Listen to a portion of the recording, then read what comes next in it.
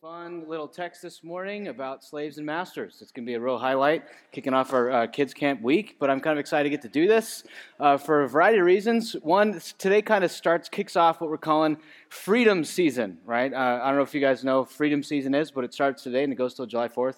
Freedom season. I just made it up right now. It's freedom season, but that's how it's going. But today's Juneteenth, so June 19th. It's the day that the Union Army finally got to Texas and finally enforced the last bit of the Emancipation Proclamation, so like slavery was actually not just illegal, but actually functionally illegal in all these different places. And it's something that both Trump and Biden, the 2020 campaign, was promising to make a national holiday, and that happened. And so I'm grateful. When people and when nations repent, that's a big deal, right?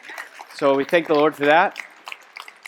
But Opal Lee is the grandmother of Juneteenth. She said this about it, and I just want to celebrate this. Juneteenth isn't a black thing or a Texas thing, but it's about freedom for everybody. I advocate celebrating freedom from June 19th to July 4th. So happy freedom season, everybody. So there you go. It is a big deal. I do think that recognizing the image of God and the dignity of every person is a really big deal. From womb to tomb, it's something that we want to celebrate and be a part of wherever it happens. And I just wanted to thank the Lord for that and be grateful for it. Luke and Matthew and I went to Washington, D.C. probably a couple months ago. It was about a year ago now. Actually, I don't know. Time flies when you have a newborn. I don't know.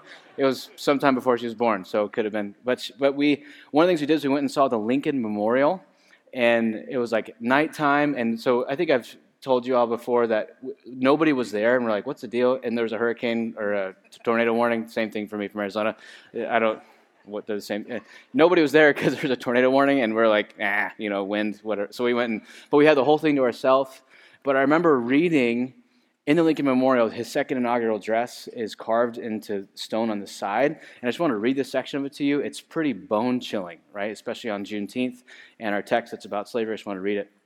Woe unto the world because of offenses, for it is necessary that offenses come. But woe to that man by whom offense cometh. That's King James Version, Matthew 18:7. If we shall suppose that American slavery is one of those offenses which, in the providence of God, must needs come, that means allowed, but which, having continued through his appointed time, he now wills to remove, and that he gives to both North and South this terrible war. So during Lincoln's second inaugural address, the Civil War is raging big time. Lots of blood, lots of death, lots of loss. The South, this terrible war, as the woe due to those by whom the offense came. As Abraham Lincoln saying, the Civil War is God's judgment on us for slavery.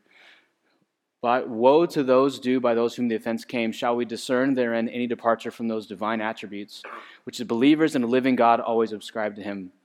Fondly do we hope, fervently do we pray, that this mighty scourge of war may speedily pass away. Yet if God wills that it continue until all the wealth piled by the bondsman's 250 years of unrequited or unpaid toil shall be sunk, and until every drop of blood drawn with the lash shall be paid by another drawn with the sword, as was said 3,000 years ago, so it still must be said, the judgment of the Lord is true and righteous altogether.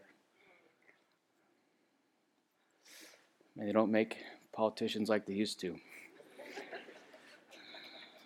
But man, the fact that you have Abraham Lincoln saying, all the money we're sinking on this war, all the people that are dying, we deserve this, right? And so I don't want to get into theology of God's wrath, but he had one, right? He had one. He had a vision for that. But that kind of brings me to our text this morning. I cannot have a conversation with someone who's not a Christian, online or in person, that doesn't somehow come back to this. Well, the Bible supports slavery, so who cares what it says about blank? I'm sure if you're a student or if you have a workplace, which is basically all of you, I guess, you talk to non-Christians in your life, talk to skeptics in your life who go well, I don't care what the Bible says about LGBTQ. I don't care what the Bible says about, generosity. I don't care what the Bible says about the poor. The Bible supports slavery. Don't you know that that's the case? And look at this text right here. Bondservants. And so I don't know if any of you guys are reading the NIV. Anybody NIV readers in here? The New International Version, especially if you got a version like that, it sounds worse than that one. And what'll happen too is you'll talk to folks like maybe some LDS folks who part of their teaching is you can't really trust these Bible translations because they've been changed, manipulated by people over time. So A lot of people say those things, and so what ends up happening is when you look up Colossians 3:22, and here's what it says in the King James. In the ESV, bondservants, obey everything your earthly masters. Then you look at the NIV, it says, slaves, obey your earthly masters and everything. Conspiracy. The cover-up. They're changing the Bible. Is it slaves or bondservants? One of those is really bad. One of those. So King James says, servants, obey in all things your masters, according to the flesh. So, which one is it? Is it slaves, bondservants, servants? Is it tough? Is the fix in? Is there a cover-up? What's the deal here? Right? So the word here in Greek is the word doulos. It means slave, servant, or bondservant. But the reality is it's kind of different. It's pretty unlike anything we have today. Probably the closest thing we have in our current situation economically would be like enlisting in the military, right? To sign up to be a bondservant in the first century, typically you sell yourself into bondservanthood or slavery, and you do so because you had no money, you had no access to certain training, and you go and you acquire a certain set of skills, and in 6 years you would get out and oftentimes get hired back by your employer, but you're definitely signing away your rights big time. And oftentimes it was a severely abused system, and oftentimes it was extremely dehumanizing, and people were not really regarded as fully human until they were out of their indentured servitude. But it's more of a bankruptcy situation, an indentured servitude situation, and that type of institution, bringing the word doulos into English, is kind of tough, and so different translations try to bring it out in different ways. Actually, the first version of the ESV had the word slave there, but then they kept going. When people in English hear the word slave, they think American chattel slavery. They don't think indentured servitude bankruptcy law, right? Like nowadays, a lot of you are functionally enslaved to your debt. You have credit card debt, you have a mortgage, you have student loans, and you got to pay it off, right? But in the first century, there's no capital, there's no leveraging, there's no banking institutions, there's no no percentage return. There's not really even any middle class. There's just owners and not owners, like people who own land, people who don't own land. And so if you wanted to learn to trade or gain a skill, you kind of had to sign yourself into slavery and get on out. And so the Bible is actually remarkably anti-slavery as a whole in terms of the American chattel slavery. I just want you to be confident about that. There's actually this version of the Bible they found called the Slave Bible. There's actually British missionaries edited out huge chunks of Scripture to let the southern plantation owners evangelize their slaves. There are 1,189 chapters in a standard Protestant Bible. This Bible contains only 232. This can be seen as an attempt to appease the planter class, saying, look, we're coming here, we want to help uplift materially these Africans, but we're not going to be teaching them anything that could incite rebellion.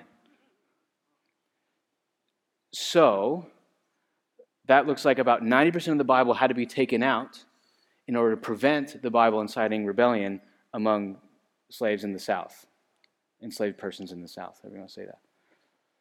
And here's an example. So like the book of Colossians is actually totally taken out, 90% of the book Exodus. I just want to give you an example of some of like the anti-slavery teaching in the Bible. So first you get Exodus 20:10. Slaves are actually participating in the Sabbath rest, which is remarkably humanizing.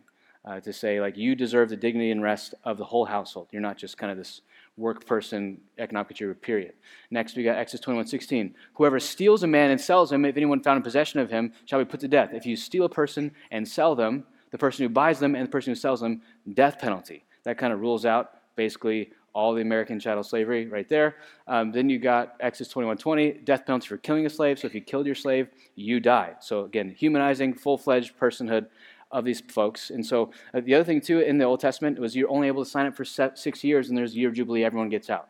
So it's a short term, not a lifetime, not a generational situation in the way the Bible kind of regulates some of this stuff. 1 Timothy 1:10, contrary to sound doctrine, those who do not inherit the kingdom of God are enslavers.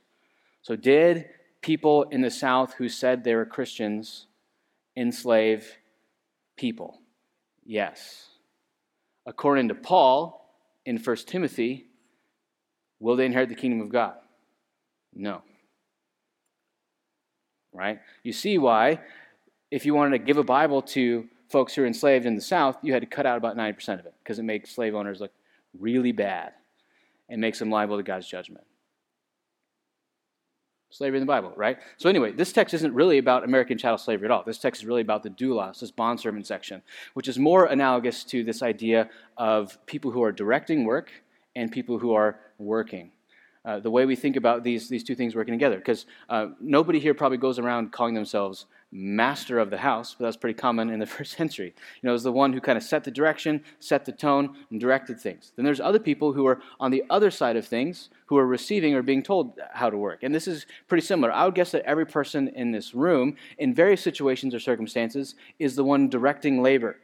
Right? You go to a restaurant, you give orders. Take my order, right? If you're giving orders at home, that'd be an unhealthy household, right? But you go to a restaurant and you give orders, and they make your food and they bring it out, right? And so you kind of are in the position of directing work. Likewise, we're in the position of serving in a variety of places where other people direct our work.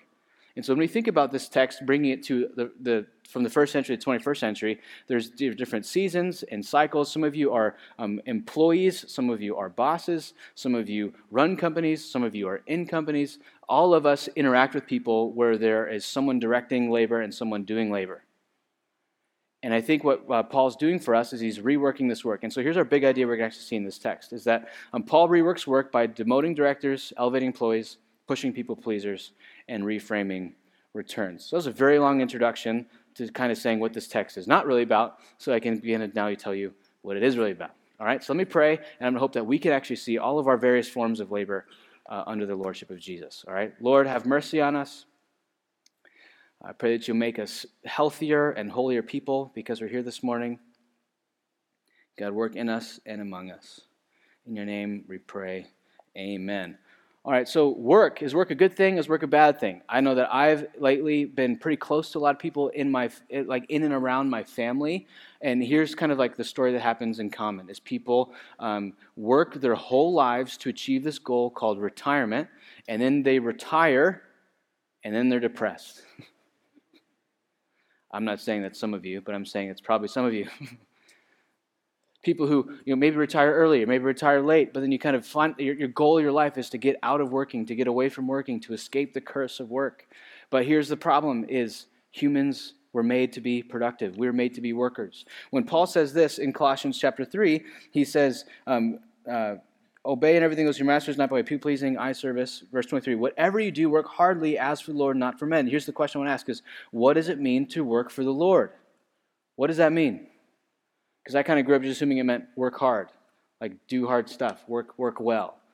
There's one point in time in college when I was trying to graduate fast so that I could hurry up and get married, and so I was taking 23 credit hours in one semester, like maxing I could at ASU and at MCC at the same time, trying to get out of there. And I remember I was getting a C in one of the classes, and one of my pastors said, unacceptable, you need to work for the Lord, and what if the Lord was your professor? And I was like, I don't know what that text means, but I know probably not that, so give me a break, right? And so, I feel like part of Christian's favorite pastime is just misusing scripture to make people feel bad, and I'm I'm going give me a break, man. I'm working 40 hours a week, taking 20. I'm going to get a C, C's get degrees. I'm getting out of here. And so I did it. It was my microeconomics class. So if you're wondering about my personal finances, there you go. So that's how that played out. But he's like, so what does work for the Lord actually mean?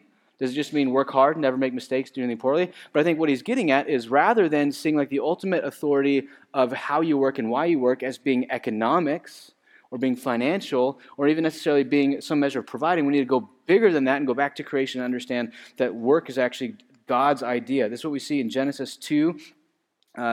Genesis chapter 2, right at the beginning, God is putting Adam and Eve in the garden, and here's the first problem. He says, when there was no bush of the field was yet in the land, and no small plant of the field had yet sprung up. So there's this unplowed, unfertilized, undeveloped land, for the Lord did not cause it to rain on the land, and there was no man to work the ground. So the first thing is, the reason things get developed is because God provides and man works at the same time. The reason that things weren't growing and developing and flourishing is because God had yet provided rain and man had not yet done work. Mankind had done work. So the Lord God took the man and put him in the garden to work it and keep it. That could also be translated serve and protect. Work and service are kind of the same word in Hebrew. But this idea that God has a problem, that things aren't being developed, and so he puts humanity in the garden and says, work. That work is a directed idea of God, that he would uncover the latent goodness in creation and unfold and develop all that's there by means of human sweat and toil. What we end up seeing later on in Genesis chapter 3, it says this, that chapter 3, verse 19, it says that after the sin enters the world, he does tell Adam that by the sweat of your face you shall eat bread. So there ends up being this additional motive that goes like you're going to have to work hard to provide and to eat and to survive. But that's secondary to the first creational motive, which is develop, add value, create. That providing for your family is a good motive, but it's a lesser or worse motive because it's not creational. It's actually a means of managing sinful and fallenness. That the 4 words that God gives humanity when He puts them into the world is be fruitful and multiply, subdue, and have dominion. Those first 2, fruitful and multiply, have to do with the reproduction, male, female coming together to make more humans. The second 2, subdue and have dominion, are words that have to do like this. You see these words show up in Hebrew and other places, like kneading bread is subduing the bread. When a plow goes through a field, it's subduing the field. When you're standing on top of grapes and stomping on them to make wine, you're subduing the grapes. So this is creative force. If I was going to give you a phrase for work, it's not employment, it's not getting a paycheck, it's not doing what you're told. Work is productivity, or work is creative force. It's applying pressure to make something better than what it would have been if you didn't apply that creative pressure. That is work. That's what God's called us to do. Whether you're retired or 4, we are applying creative pressure to our world, creative pressure to our world to unfold and develop and make value where there was not value, and to create what God's doing and uncovering latent goodness. God does not create tables, He creates trees, and we pull them out of tables. Right? God doesn't create books, He creates trees, and we pull books out of trees. Does that make sense? Like there's latent possibility, and humans pull it out and make it happen. That is working for the Lord. Not just seeing your work as doing something so that you can have something to do, so that you can make some money, so eventually you can leave a pile of it to your kids so they can get a head start on leaving a bigger pile of it to their kids. Unsatisfying, unmotivating. That part of the human process of working is creating and imaging God, representing God, the great creator, the creative one. When you go to work, whether you are watching toddlers or cleaning your house or painting a wall or starting a company or writing legal litigation stuff or slicing open a patient, all of this is creative force, shaping, molding, directing. And God is telling us, have a bigger vision for your work than just complying with your boss. Okay? Providing's not bad, profit's not bad, but it leaves you empty and hollow because you leave it. It goes away. Inheritance just like snowballing from generation to generation. Why? So it can just keep getting bigger and bigger and bigger so that you can say you did it, right? And I'm not saying all work is inherently as meaningful. That's one of the challenges working in like this global, multi-level industrial economic system is being able to connect your daily contribution to the fruit that it's creating and the good it's doing in society. I think that is the creative task that many people have to do, is how does my input today connect to the well-being of society? How am I contributing to the common good through my little input today?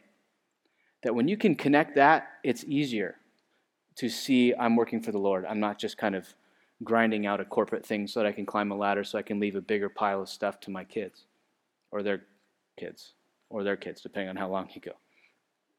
Reworking work. That's the whole idea. Paul's going, work for the Lord, not for man. And he does this in a couple ways. One of the next ways he does it by demoting directors.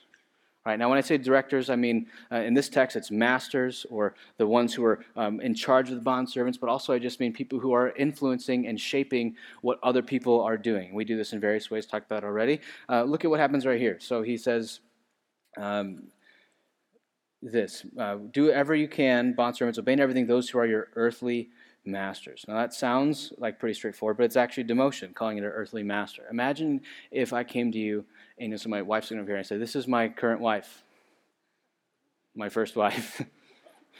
You're like, what's the deal there?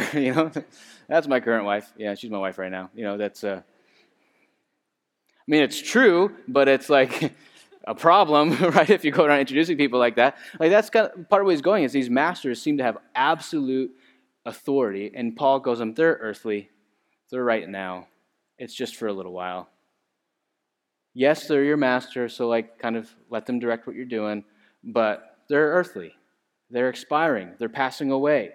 They're under authority. They're not right here. This kind of subtle demotion is part of what Paul's getting at, and even addressing the slaves. He doesn't, because in most first century household codes, which is what this is, when they're like writing how to be a household, they would give the messages to the masters for the masters then to relay them to the wife, the child, or the bondservant. And so here Paul's he's speaking directly to the bondservants and basically saying, I'm going to bypass the master's ability to regulate the message and speak right directly to him. So he's going, I have authority to speak to your bondservants, which is kind of like, I don't know if you ever hung out with people who have kids the same age as your kids, and there's like different parenting philosophies, and then someone like tries to parent your kid, and you're like, please don't parent my kid. Or someone parents your kid, and you're like, thank you for parenting my kid. Whatever the situation is, it's kind of like there's like lines here, that like if I'm watching someone's kid and their kid misbehaves, I like address it. But if I'm with someone and their kid misbehaves and they're right there, I'm like, are you going to say something or should I say something? And there's kind of like this. I don't want to go around you because you're right here. But this is what Paul's going. He's like, hey, I have the authority as an apostle and as a messenger of God to go right past the master and speak straight to the bondservants and say, hey, here's some stuff for you to think about. So he's demoting these directors by going, look, you're not all that deal. And then what he also does in Colossians 4, verse 1, he says, masters, treat your bondservants as justly and fairly, knowing you have a master in heaven. And this is what's called a threat. You have a master in heaven. Treat them with justice and fairness. No, he doesn't say treat them what you think is just and fair. He says treat them just and fair, which is kind of stressful. If you're someone who has employees or someone who has people work for you, or if you are interacting with people in the service industry and you're directing their labor, this is the Lord saying to all of us right now, treat them with justice and fairness, because you will be judged. You have a master in heaven. There is someone who is over you. Demoting them, right? Masters have absolute authority. No, you don't. It's temporary, and it's subject to the greater authority, which is the Lord and his gospel. Demoting directors. Next thing we see here in this work that he does is he elevates the employees. He speaks directly to the bondservant, directly to the doulos. He says, hey, look work hardly for the Lord, not for men, saying, you aren't just working for your boss, you are working for the Lord. This might happen, we're kind of like, a lot of people are reshuffling their jobs right now, going all over the place. And, I log on to LinkedIn like once a week, mostly because I deleted Facebook and Instagram from my phone, so I got to do something, so I get onto LinkedIn. There's always people shuffling stuff around, right? And people are changing workplaces. And it's like, if you have on your resume that you worked for Meta, Facebook, Instagram, wow, if they hired you, they're not dumb. You must be pretty smart, right? And people have like great job placement. I had a buddy of mine who got hired at Amazon. He's like, man, if I can just do 5 years at Amazon, then I can get hired anywhere. Because if you have this on your resume, if you are showing yourself that these people hired you, then that shows that you have dignity, value, that you have expertise, skills, that you're valuable. And so what God's saying is, you don't just have your earthly master on your resume, you have the Lord on your resume. You are an asset. You are valuable, that the Lord has you on his team, that he's saying, I'm proud that this person works for my company. I'm excited to have this person on board the kingdom of God as a laborer and a worker in what I am building here in the heavens and the earth, an image bearer, a child of God. Man, this person's great. Similarly, you think about who a person's kid is. Like whenever LeBron James' kid makes it to the NBA, which he's going to even if he shouldn't. Why? Because his dad's LeBron James. And he's like, wherever he goes, I go. That's the deal. And so who your father is and who you work for give you tremendous access and influence and social capital and power. And he's saying, hey, you don't just work for them, you work for me. I'm your boss. Consider me. I think one of the problems with us in this room is there's just kind of this fake humility that's actually just insecurity. You got to understand, you're great. God is your father. You're on his team. He's your boss. Walk with a little swagger. Understand that you're valuable. You are made in God's image. Take yourself seriously and be okay with it. I add value to this world, and so do you. You don't just work for your boss, you work for the Lord. The most wealthy landowner, company runner, institution builder in the entire world. He owns a cattle on 1,000 hills, and he's your boss. Take some risk. Take some initiative. What do you have to lose? I mean, you have some stuff to lose, but But I think if Redemption, Gateway people walked out understanding that they work for the Lord and the Lord's on their resume, that there will be ups and downs, there will be losses, but hopefully there's like walking with a little confidence on the fact that I'm God's kid and He's got me. And if I risk and fail, guess what? Failure's not final, it's just temporary, and I can learn and pivot and go for it again. That even to be an employee, I mean, some people retire and they cease being employees, I mean, they don't get paychecks, but we need to stay employed, engaged, invested, working. Some of you work for companies and you're not employed. You're just kind of mailing it in. Get employed, get engaged. Use who God's made you to be. Work for the Lord, not for man. He elevates us, whether we're directing or not directing. All right, next thing we see here in this text, you can go next slide because I forgot what it is. People pushing people pleasers. He's really rebuking this right here. This is a problem then, it's a problem now, it's not a new problem. Obey in everything those who are earthly masters, not by way of eye service. So don't just try to look good. Don't look good, be good. As people pleasers, meaning just trying to create positive feelings in others. Don't be that, but with sincerity in heart, fearing the Lord, considering the Lord. So fear of the Lord is not just like fear of judgment, but it's actually like this reverence, awareness, sincerity of heart. That's hardiness, genuine kind of like motivating people, motivated from inside, right? It's like one of the worst things for me is like having to motivate someone. I remember I had a mentor one time that said, you can't motivate people, you can only direct motivated people. You can threaten people, but you can't motivate them, right? And so he's saying, sincerity of heart, fearing the Lord, working heartily. This is an internal drive that goes, I'm participating in what God is doing. Don't just try to look good, try to be good. Eye service, people pleasers. I talked about how we need to be a little more confident as God's kids, a little more excited because we're employed by the Lord. But there's also something that I think is difficult here is if you are only working good so that your boss thinks you're good, which is a fleeting, waxing and waning motive, if you're only trying to look good so other people see you as being good, so it may not even be your boss, it may even be people next to you, this is the Instagram thing. I think I had one of my supervisors in my dissertation, which I wrote about social media and things like that, was I saw this thing the other day. This group of young women, he was at the beach with his family. A group of young women came to the beach, unpacked everything, took pictures, and then left. And he's like, they only did the worst part of vacation. What's happening? So my professor's 70-something years old. He's like, you're a young person. Tell me what happened. Why is this doing this? And it's people don't even know people don't know how to have a good time. They know how to look like they're having a good time. Can't even enjoy something. I just know what it looks like enjoying something. Don't even know how to work hard, just know what looks like hard work. It's this chronic brand management, eternal PR thing we have going on that I'm not really concerned with doing a good job. I'm concerned with making sure it looks like I'm doing a good job. I don't really want to be a good dad. I want to look like I'm a good dad. I don't really want to be a good husband. I want to look like I'm a good husband. Partly because we don't even really know how to do it, but we know how to make it look like we know how to do it. That if you stop people pleasing, the odds is you'll create negative feelings in other people, and you'll have to deal with that, which is the main reason people are people pleasers, is they don't want to create negative feelings in other people. And Paul's saying, you kind of got to stomach that too. You got to confront that, got to deal with that. But image management is not a sustainable motive, and it's an ungodly motive. We want to produce, not just look productive.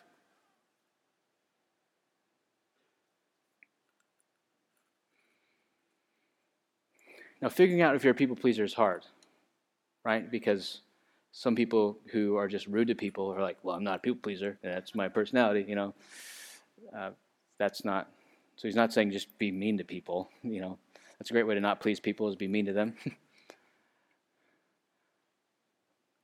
But if the main thing you're thinking about is brand management, personal PR, controlling what it looks like, cutting corners to do things, making sure certain people do certain things.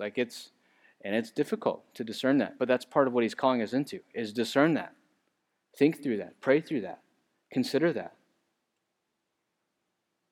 So here's a good question to ask is, who, if they developed a low opinion of you, would it give you the most anxiety? Now, why that person? Right? That's something to pay attention to this week. Am I being a people pleaser? Am I just kind of managing what they think of me? Or am I trying to actually do the best I can for various reasons? Last thing Paul gets here is he's reframing returns. Now I want to be sensitive here because returns are sensitive the last couple of weeks. The market's down, especially you Bitcoiners, Verse 23, whatever you do, work heartily as for the Lord, not for men, knowing that from the Lord you'll receive inheritance as your reward. What Paul's saying here, to these people who are not being paid, which I do think is injustice, just to be clear. I do think people should get paid what they're worth, pay people good stuff, do what you can. But he's saying, look, there's this different horizon on your returns. Right? One of my buddies is a financial manager, and one of the things that he kind of beats the drum on all the time is, you got to understand when you're trying to, people, the market goes down, people panic, they get anxious, they want to pull their money out, and he's going, no, think longer term. Most of the time doing nothing's the right answer. When the market's doing whatever it is, the horizon of returns really affects what you do with your money. Right? If you're trying to get a big return in 2 years, it changes what you do with your money. If you're trying to get a big return in 40 years, that changes what you do with your money. And what Paul is saying here is, understand this, that there will be an inheritance that is a reward, but in the next life. I want you to all think about, there's two ways you're being compensated for your work right now. One is the immediate money you're making, right? The capital you're accruing, the assets you're developing, the skills, talents, whatever you have access to because of what you're doing right now. But Paul's saying there's a different horizon of return. There's a different way of thinking about this. And it's the way in which the Lord will pay you in the new heavens and new earth. Saying, thanks for contributing and subduing and having dominion over my creation. Thank you for participating in the good work that I've been doing. Thank you for the way in which you did the work that you're called to do. Thank you for working for me and not just for your boss. That there's a paycheck coming, and it's in the new heavens and new earth. Look past, look further, the immediate return. And so Paul's saying, look, a lot of you think about your rate of return on investment, what you're going to do, what's the benefit, the cost benefit, your input, output. And he's saying, look past those earthly forms of compensation and look towards something else. Now, it's not like we're going to get to heaven and the Lord's going to write us a check and say, here you go. That's not how it works, because we'll have all we need. But there will be a form of return, or a form of inheritance, a form of participation, a form of engagement where the Lord says, I saw every ounce of labor you did and didn't do, and here is your reward. That there is a reward coming. There is payment coming. There is just compensation coming. And Paul's saying, just because you are trapped in some type of unjust system now, doesn't mean that I am not going to repay you appropriately when the time comes. Now he goes on then to threaten masters, saying, but do what's just and fair. So it's not an excuse for unfair wages or lack of wages, but he's saying do what's just and fair. But he is encouraging the person who's stuck in the system where there's no real middle class, and that even if someone was liberated from this kind of indentured servitude, they'd probably just sell themselves into it because they need food and skills and access to labor. That's how it would go. But he's saying, look past this and think longer. Right? My sister, she's about to go to law school, take on a whole bunch of student debt. Right? Short term, looks like a bad choice because look at all that student debt, but she's going to be an attorney, and guess what? It's an investment, right? If she looks at her financial situation in 6 months, bad. But if she considers it in 40 years, a lot better, right? Some of your attorneys are like, not that much better, but it's, but it's better, right? And so, don't make decisions just based on short-term, but consider long-term. That's what Paul's encouraging us to do. So he wants us to think about this reality, that God has assigned to us work. He's given us skills, talents, assets, abilities to leverage and employ and do what we can with what we've been given. How many of us actually maximize God's investment in us? None of us. None of us do that perfectly. Some of us do it better than others, but all of us fall short. And so a lot of the times we think about sin as just doing bad things. But what I want us to think about right now is sometimes sin is just not doing what you could have. It's leaving good work on the table. It's not maximizing God's investment into us. It's we give him talents and we just bury them, say maybe another day. That's part of the beauty of the Christian faith, is the things that we've done and the things we've left undone. The Lord forgives us of those things as well. That Jesus was assigned a task, he was assigned work, born of a virgin, living a sinless life, fulfilling exactly what he was supposed to do. On the cross when he's dying, he says, "It is finished. The job is done. I did all the work. I didn't do it 90% and call it good enough for government work. I did it all the way." None of us can say that. None of us can say, "I've did everything God has asked me to," but Jesus did it on our behalf. And he dies in our place, and he sets us free. And so now we have this tremendous freedom, not just to sit on our butts and do nothing, but this freedom to be a different type of director, a different type of employee, a different type of producer.